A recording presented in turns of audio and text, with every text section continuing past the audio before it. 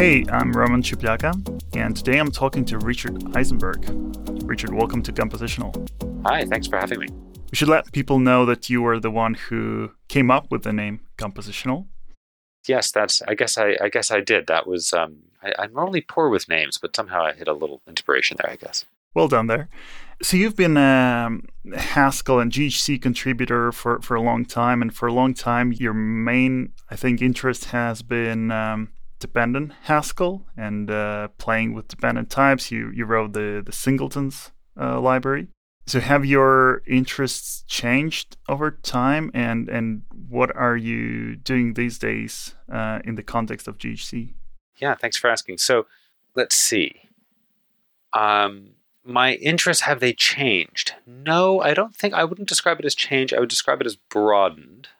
Dependent types are still very important to me, and in some sense, every day I'm hoping to find a little space in that day to get back and continue to work on dependent types. I still think that they will be in the future, and I'm excited to see all of what's been happening in the GHC proposals land about developing the interface for dependent types.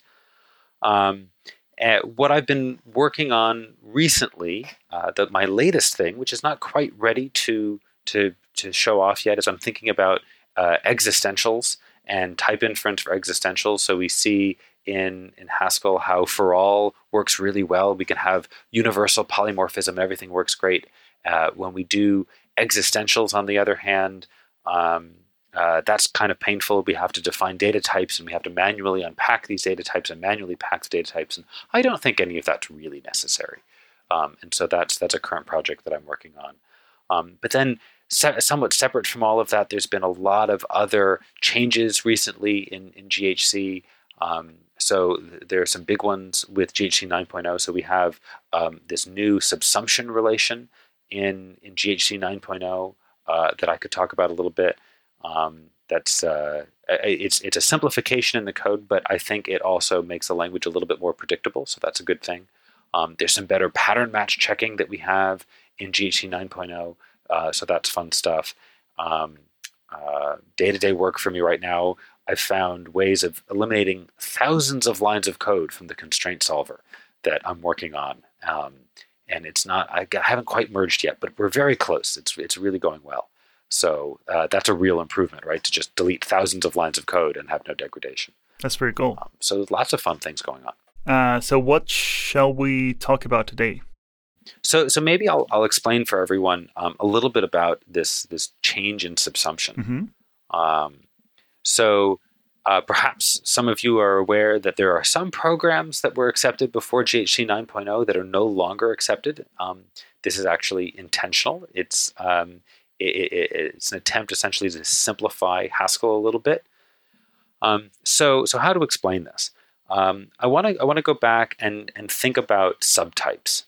So the idea of a subtype in programming languages is when you have two types. We could say A is a subtype of B if whenever we expect something of type B, something of type A would also work. So a nice, easy, sort of familiar way of thinking about subtyping is in object-oriented programming. And so using sort of I actually used to be a high school teacher, so I'll go back to a high school style example. And imagine we have a pet class, and we might have dog and cat are subtypes of pet, right? Any code that's expecting a pet could work with a dog or a cat because dogs and cats are pets.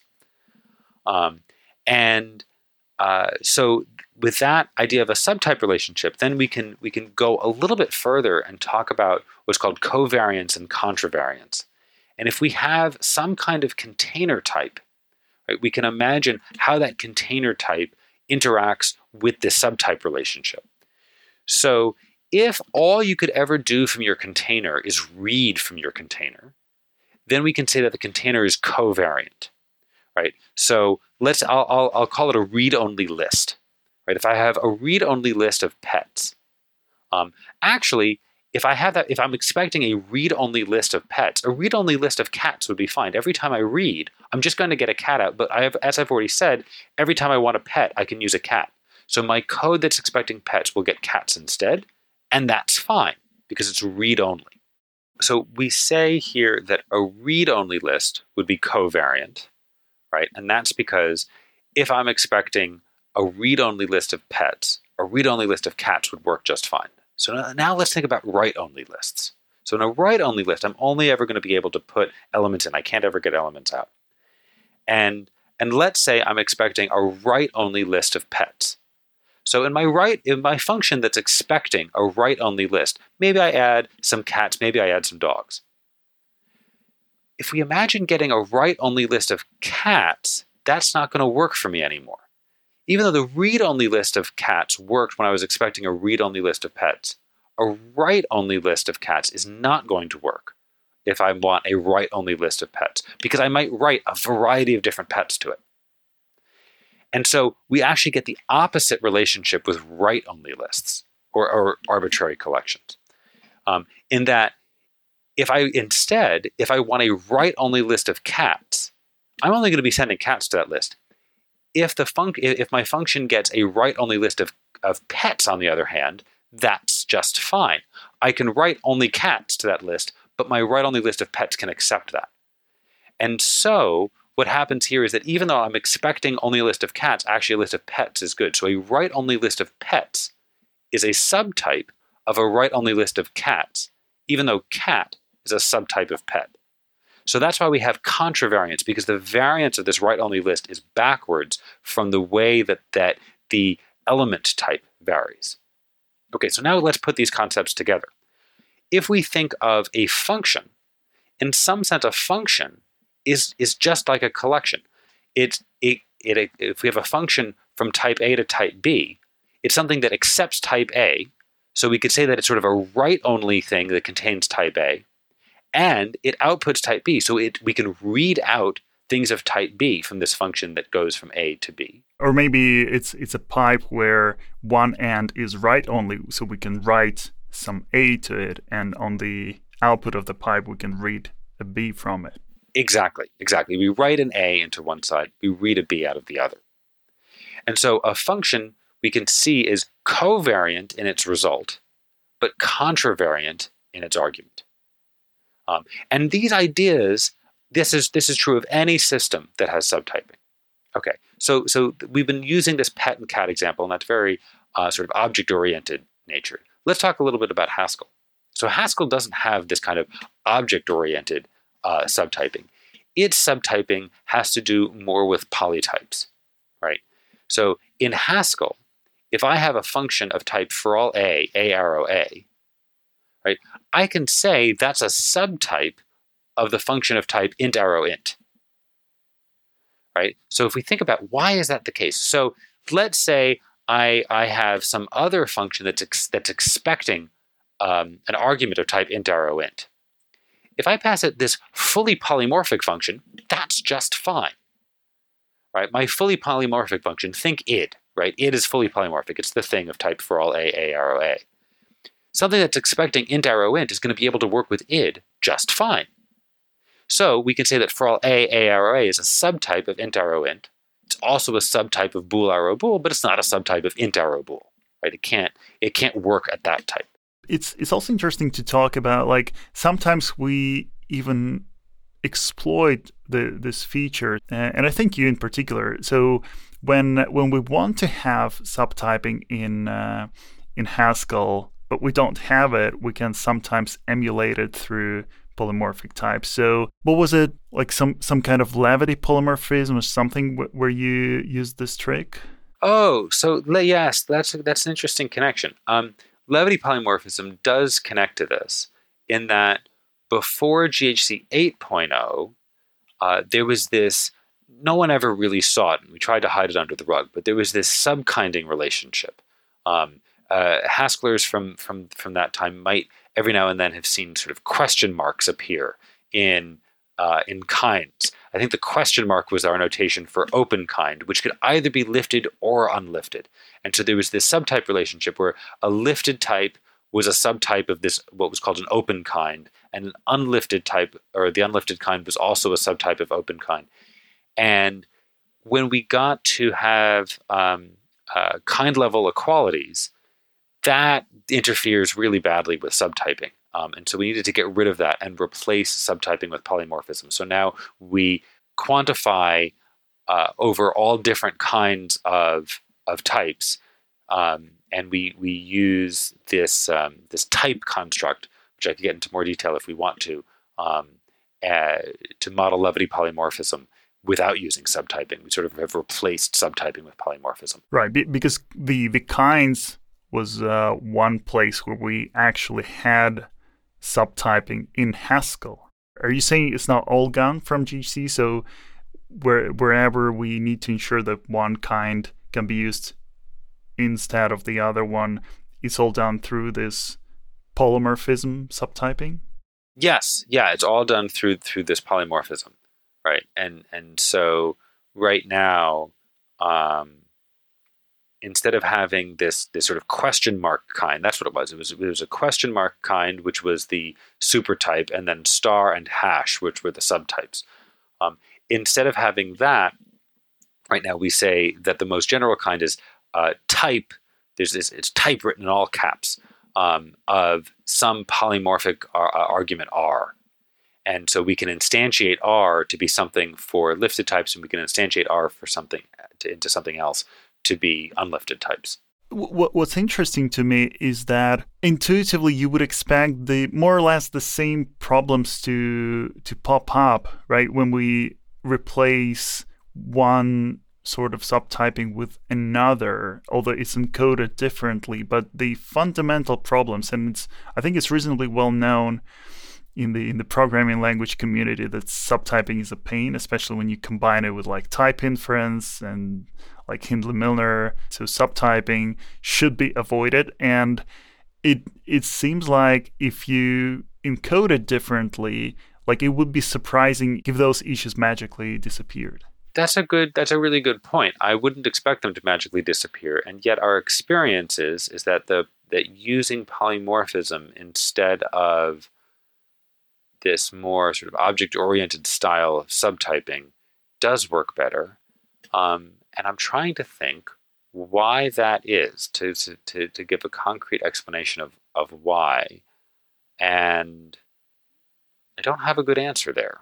I do know that the challenge around these kinds, it all had to do with our notion of equality, in that when you have subtyping, so internally GHC is very concerned about what type is equal to what other type.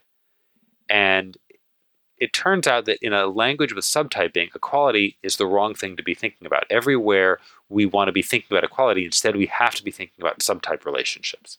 And of course, the problem with subtype relationships is that they're not symmetric. And so GHC's internal notion of equality fundamentally relies on symmetry, on being able to say if A equals B, then B equals A. And so if we were to rebase all of that on subtyping, it's really unclear how we would go about doing that, given the sort of the structure that really relies on symmetry in an important way. When we move to this polymorphism-based way of dealing with multiple types, that issue doesn't come up, I think, because it's all taken care of during type inference. So we sort of figure out at the beginning what the relationships among the types are, and then we don't have to track it anymore. We can just use this equality. Is it the fact that you never actually compare polytypes for equality, but you first need to instantiate them? Yeah, that's right. So we're not going to compare the polytypes for equality. Instead, we just do some type inference. So the user writes their program, and there we have some notion of subtyping. But once that program is sort of understood, then we don't need to worry about it anymore, and we can do a lot more work with a more solid notion and symmetric notion of equality. But this actually connects in an interesting way to some new a new feature that didn't quite make it for GHC 9.0. This is going to be a 9.2, but there's a new implementation of it's called Quick Look and Predicativity, which is it's a way of still not comparing these polymorphic types, but it allows us to infer polymorphic types in more places. So that can be very useful. Okay, so let's go back to subsumption. Yeah. So subsumption. So, okay, so we built up this idea that a function it can be contravariant in its input, right? I like your idea of this pipe. So there's a write-only end of the pipe and a read-only end of the pipe. So the write-only end, the argument, that can be contravariant. And the output can be covariant, because that's essentially read-only what you're reading back out of the pipe. And because of this, GHC, since the beginning of its support for higher rank types, so this dates back to a paper called the Practical Type Inference for higher ranked or for arbitrary rank types from 2007. And that paper describes and GHC implements this algorithm that supports both contravariance and covariance. But there's a problem. And that is that when GHC understands your Haskell program, it translates that Haskell program into essentially a variant of System F. So System F, for those of you who aren't familiar with it, is essentially an internal language. It's very explicit. You wouldn't want to program in it. But every time we instantiate a type or abstract over a type, that's explicit in the language. What that means for this contravariant subsumption, I think that unpacking all the details here is maybe not as instructive as other things we could talk about, but it ends up changing the semantics of your program. And this relates to the fact that we need to add extra lambdas. So if we imagine, let's say actually we have a function. It's a function of type int to int, but I've defined the function to be bottom. I say f equals undefined. So even though it's a function, of course, undefined can have a function type. And if I try to call that function, or if I try to evaluate the function, my program throws an exception. Well, if instead of defining f equals undefined, imagine I wrote in my program fx equals undefined x. So normally we do that kind of transformation. That's called an eta expansion. And normally we can do eta expansion, and it's not going to change the behavior of the program. We normally think that it doesn't. But actually internally that does, in this very special case, does change the behavior of f. And that if I try to force f, my original f equals undefined, forcing f would then diverge. I'd get an exception right away. Right. So if you wrote something like f sec something else. Exactly. If I bind f using a bang pattern, or if I use the seq operator in Haskell, that would diverge for f. We'd get an exception. But if I define, let me change my letter. If I define gx equals undefined x, then if I try to force g by binding it in a bang pattern or by using seq, well, g internally is going to be a lambda, and lambdas are values. So forcing g would be just fine. Nothing bad happens. So even though f and g look really similar, and we normally think of this eta expansion as not changing the meaning of a program, actually it's changed the meaning of this program. Going back to subsumption, the way that GHC understands both covariant and contravariance under the function arrow, it has to use eta expansion internally. And so that means that fairly simple Haskell programs that we could write, that you look at it and you see something where it says f equals undefined, but maybe f has this fancy type. And now if I try to force f would be a value, and forcing it would not throw an exception, even though it looks like in our code we have f equals undefined. So this is very strange. So what kind of code should we write to observe that? So we would have f equals undefined, and we should give f some kind of type to force GHC to perform this subtyping or subsumption thingy? Yeah, so again, this won't work in GHC 9.0 because we fixed it. But before GHC 9.0, if f had a type like, say, int arrow for all a dot a, where you have a for all to the right of an arrow, and then if we say f equals undefined, I'm pretty sure forcing f would then not throw an exception, because internally GHC will want to move that for all to the left of the arrow and change my int arrow for all a dot a into for all a int arrow a. But that transformation internally requires eta expansion, which will sort of hide my use of undefined behind a lambda. Are there any more practical implications that what happens if you try to force your f? Well, the issue comes up when we're trying to force F. So the question is, are there practical implications? I think we haven't been thinking when we were thinking about this. We were at least in terms of this Ada expansion problem. It wasn't as much, to be honest, practical considerations of this sort that we were thinking about, but just the fact that GHC should not be in the business of changing the meaning of your program, right? If you write a program, GHC shouldn't sort of change the interpretation of that program internally just to suit its own convenience. And that's what it's been doing for about 10 years. But no one noticed. So I don't know how many people noticed, no. The other more practical aspect, again, is this helps to power. I mentioned earlier that this helps to power, or this relates to this impredicativity, which is very practical. And the new impredicativity feature involves inferring the existence of polymorphic types. And this is made much easier without this fancy contravariant and covariant subtyping relationship that works with function arrows. So if function arrows are neither contravariant nor covariant, we can do better inference for impredicativity. So I'll just repeat what you just said. So the function arrows are no longer covariant or contravariant. Yes, that's right. So let me give a concrete example. We talked a minute ago about this int arrow for all a dot a. In GHC's up to, but not including GHC 9.0, that type was considered equivalent to for all a int arrow a. Right. And that's because of this covariant and contravariant treatment of arrow. And so it will be equivalent in both ways. So wherever you expect one type, you can use the other one. Yes, that's right. That is no longer true. If you write that type signature, f has type int arrow for all a dot a, then if you say f equals undefined, you'll actually get an error because we would need to instantiate undefined at a polytype, and we can't do that. At least not without impredicative type inference. But now we have to treat for alls as like a very explicit thing in the type, right? So what happens, because in Haskell 98, you don't have for alls at all. You just write, that's right. Write ID, column, A, arrow A. And so for all is implicit there, and it's always inserted, at the leftmost position right after the colon, right? Exactly, yes.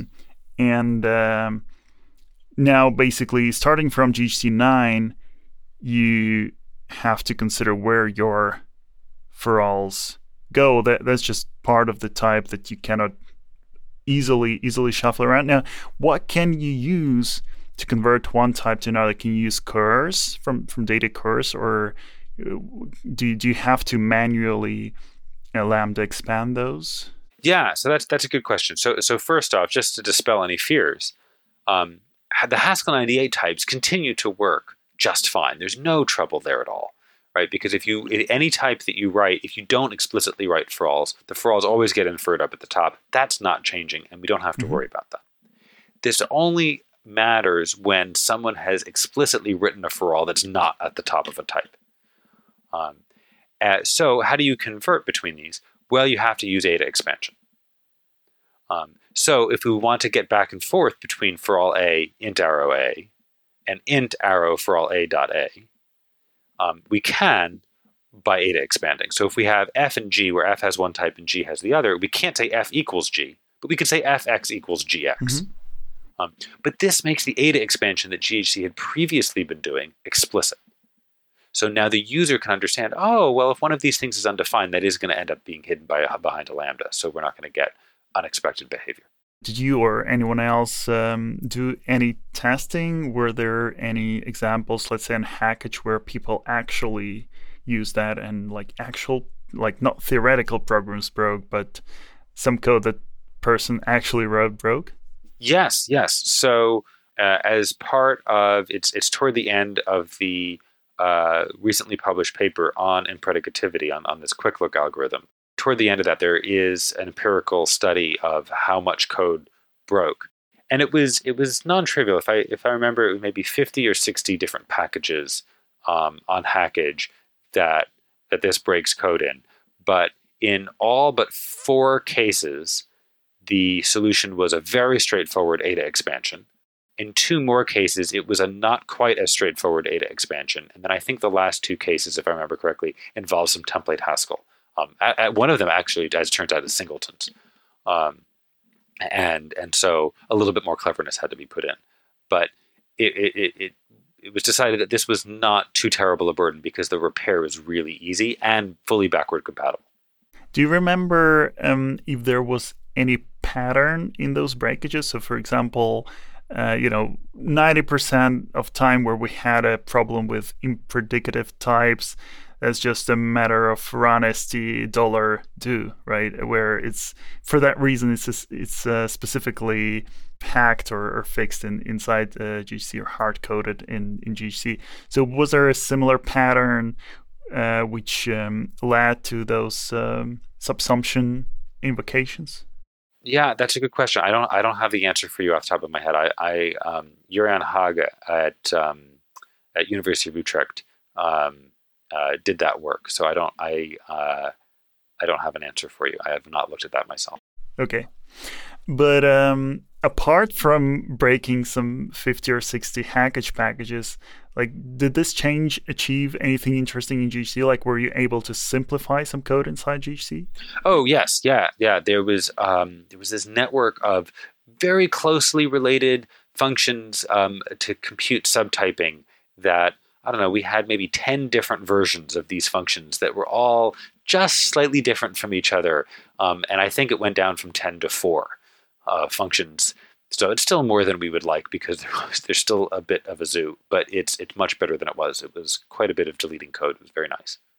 And so you mentioned this connection to impredicative types and this work on quick look impredicativity.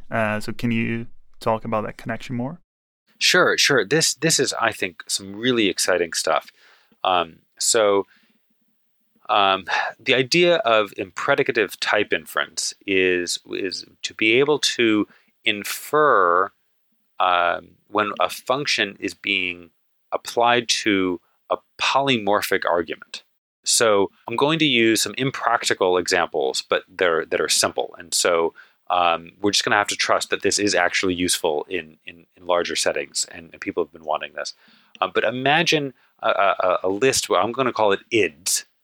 And it's a list of the id function, right? So its type is going to be list of for all a arrow a.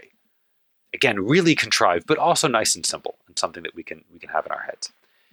And so let's say I want to pull out the first element of this list. So I want to think of applying the function head to this list ids. So head is also a polymorphic function, right? But now we have a challenge in that whenever we apply head to a list, let's say I have a list of booleans over here, so we'll call that bools. So if I say head bools, then GHC has to do a little bit of work, and we have this thing of list of bool, and we have this function being applied. So I have to figure out that my head function, which takes a list of A to A. Well, now I want to instantiate head to be list of bool to bool. So I need to replace A with bool. Okay, that's an easy case. So, by the way, does that count as an invocation of the subsumption rule, or do you treat it differently? Yeah, that's a good question. It depends on how you want to look at it. Either way is a valid way of looking at it. We could say that the type of head for all A, list of A to A, is a subtype of the type list of bool to bool, and that could be subsumption. Or we could also say that we're instantiating the polymorphic type of head to a concrete instantiation. Both views are correct because in a language like Haskell, the subsumption relation is built on top of instantiation. Instantiation is sort of the primary action of our subsumption relation. Sort of like in an object-oriented system, subclassing is sort of is where it all starts, and then the things build up from subclassing. Well, in Haskell, it's everything built up from instantiation. Mm-hmm. But the way GHC looks at it, if you apply head to bools, then GHC first instantiates head with some unknown type argument, then unifies it with bool. Yep, you got it. Exactly. So if when we see head of bools, then it's exactly as you say. We're going to say, well, as soon as GHC sees this function head, it's like, okay, we're going to have to instantiate this to something. We don't know what, so we're just going to say alpha. So we know that the argument to head has to have list of alpha for some unknown alpha. And very quickly, we're going to discover that the actual list is a list of bools. So we say, alpha, this alpha must be bool. And then we figured out our instantiation. Mm-hmm. And the difference between this case and the case we described before, which required the proper subsumption rule, was that previously you had to apply but then generalize again, instantiate then generalize, or what was the difference? Why was subsumption critical before? Why is that previous example with F and G with different for all placement, that no longer compiles, but this continues to compile? So with the F and G example, just to refresh that, right? We have F of type int arrow for all a dot a, G of type for all a int arrow a, right? So they look the same, but the for all is in a different spot. Well, if we try to say G equals F, when we write F, there's nothing yet to instantiate. The type of F being int arrow for all a dot a, that a is sort of buried under the arrow. If we have a fancy subsumption relationship, we could sort of look under the arrow and grab it and instantiate it. And that's sort of what the fancy relationship did. If we have simple subsumption, then when we see int arrow, doesn't matter what's after the arrow, we're done. There's nothing to instantiate. So we can't use that same trick. Yeah, I think that's a really great example. I think that really makes it clear, right? If you have int arrow for all, then unless you either expand, you have nothing to instantiate. Yeah. Right. And thanks for bringing back eta expansion. Right. If we do that, then when we say fx, well, now we've passed x to f. Now we've sort of exposed this for all a, and then we can instantiate it and relate f and g. So now let's go back to our list of IDs. Oh, yeah, sure. So we had head of bools, right? And so we can instantiate head, that alpha to be bool. But if we have head of ids, well, now it's harder, because instead of saying this alpha, should this alpha be for all a arrow a, or maybe we should take for all a arrow a and instantiate that to be, I don't know, int arrow int, and then alpha should be int arrow int. There's this tension when we try to instantiate one of these unification variables, where we try to substitute a unification variable with a polytype, because we could either instantiate the polytype or just use it as it is. In this particular case of head ids, there's no ambiguity though. The only way this is ever going to work out is if we choose alpha to be for all a arrow a. So the idea behind quick look impredicativity is to take a quick look. So the idea is that when we have any kind of function call, we're going to look at the arguments and see, does something about the argument tell us right away how we should instantiate these variables? And if so, we can instantiate them even if there are polymorphic types involved. There's a lot of details that I'm sort of sweeping under the rug here, but that's the sort of the high level view, is that instead of using the full power of Hindley-Milner type inference and constraint generation, although that Hindley-Milner wasn't really about constraint generation, but instead of using all of that, we use a much simpler algorithm just to look at these arguments and see, is there anything obvious that we can figure out right now? In head of ids, there is something obvious, and we can go ahead with it. Is it like guessing? And what happens if we guess wrong? Is it just we fail to type check something that we wouldn't have type checked anyway because it requires impredicative types? So that's a great question. So the key word in that question is guess. We don't want to guess because of exactly the reason that you say. If we make a guess, we could guess wrong. And knowing Haskellers will force GHC to guess wrong sometimes and then post a bug, right? So we don't want that. Instead, we're only going to do this when we know there's only one possible answer. Mm-hmm. And so it is possible to build ambiguous cases, and in that case, GHC will refrain from guessing. And the beauty of this quick look algorithm is that we can specify exactly when things are ambiguous and when they're not. And so we can predict ahead of time when GHC will be able to infer the impredicative instantiation. One other thing I wanted to clarify. So when you first started to talk about a list of IDs, of ID-like functions, which are, or, a list of for all A arrow A, that's impossible right now, right? So you're talking about the state of things after this feature is implemented, where we have impredicative types. Yeah, so for a long time now, GHC has had a bug. And the bug has been that you've been allowed to say impredicative types in a language pragma.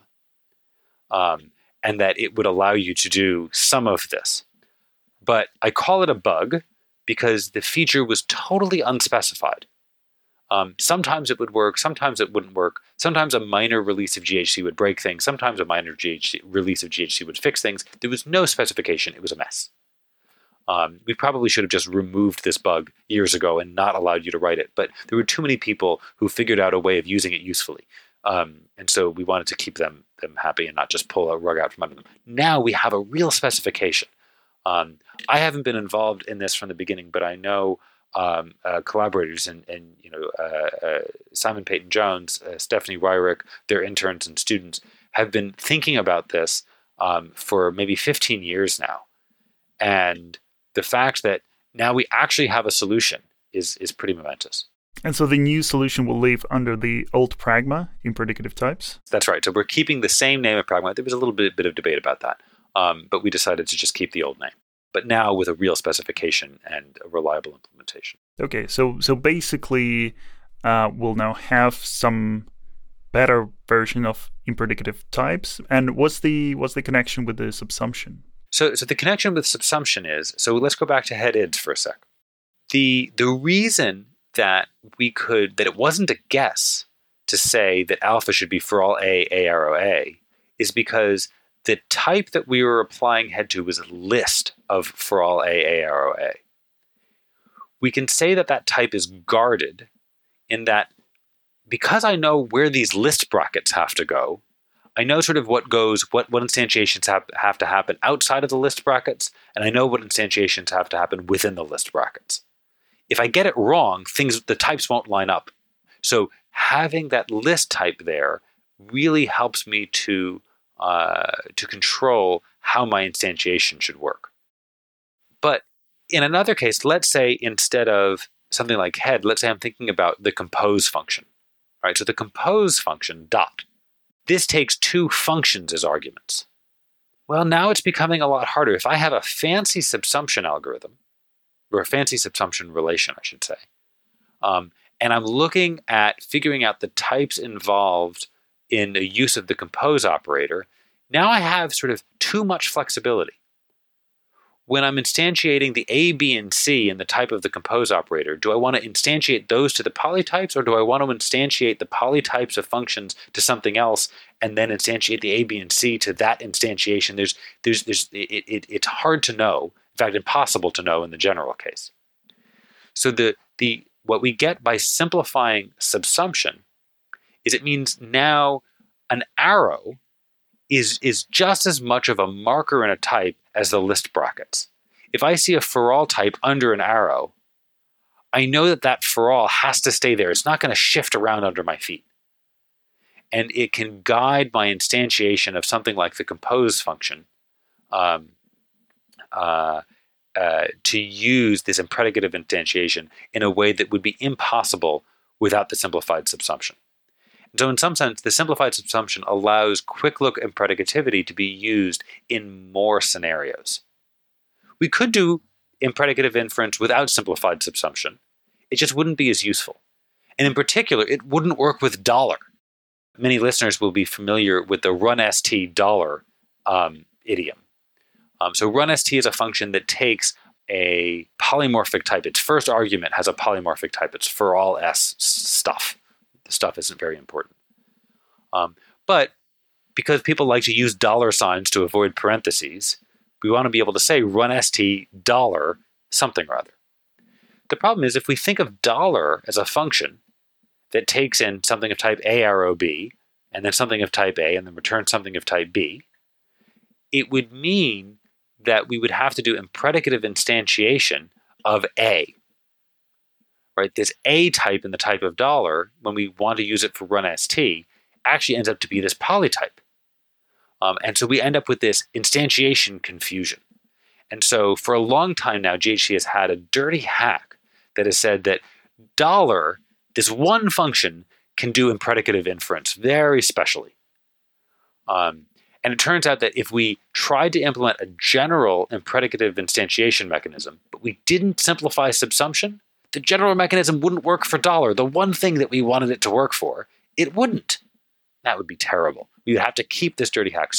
So instead of sort of having now two different impredicative instantiation mechanisms, one that works for dollar and one that doesn't, and then maybe there's already been some pressure to have it work for the compose operator. Instead of doing any of that, we're going to simplify subsumption, and then now we could remove this dirty hack around dollar, and everything works very cleanly. Right, and I think the example with the list of polymorphic functions is very nice.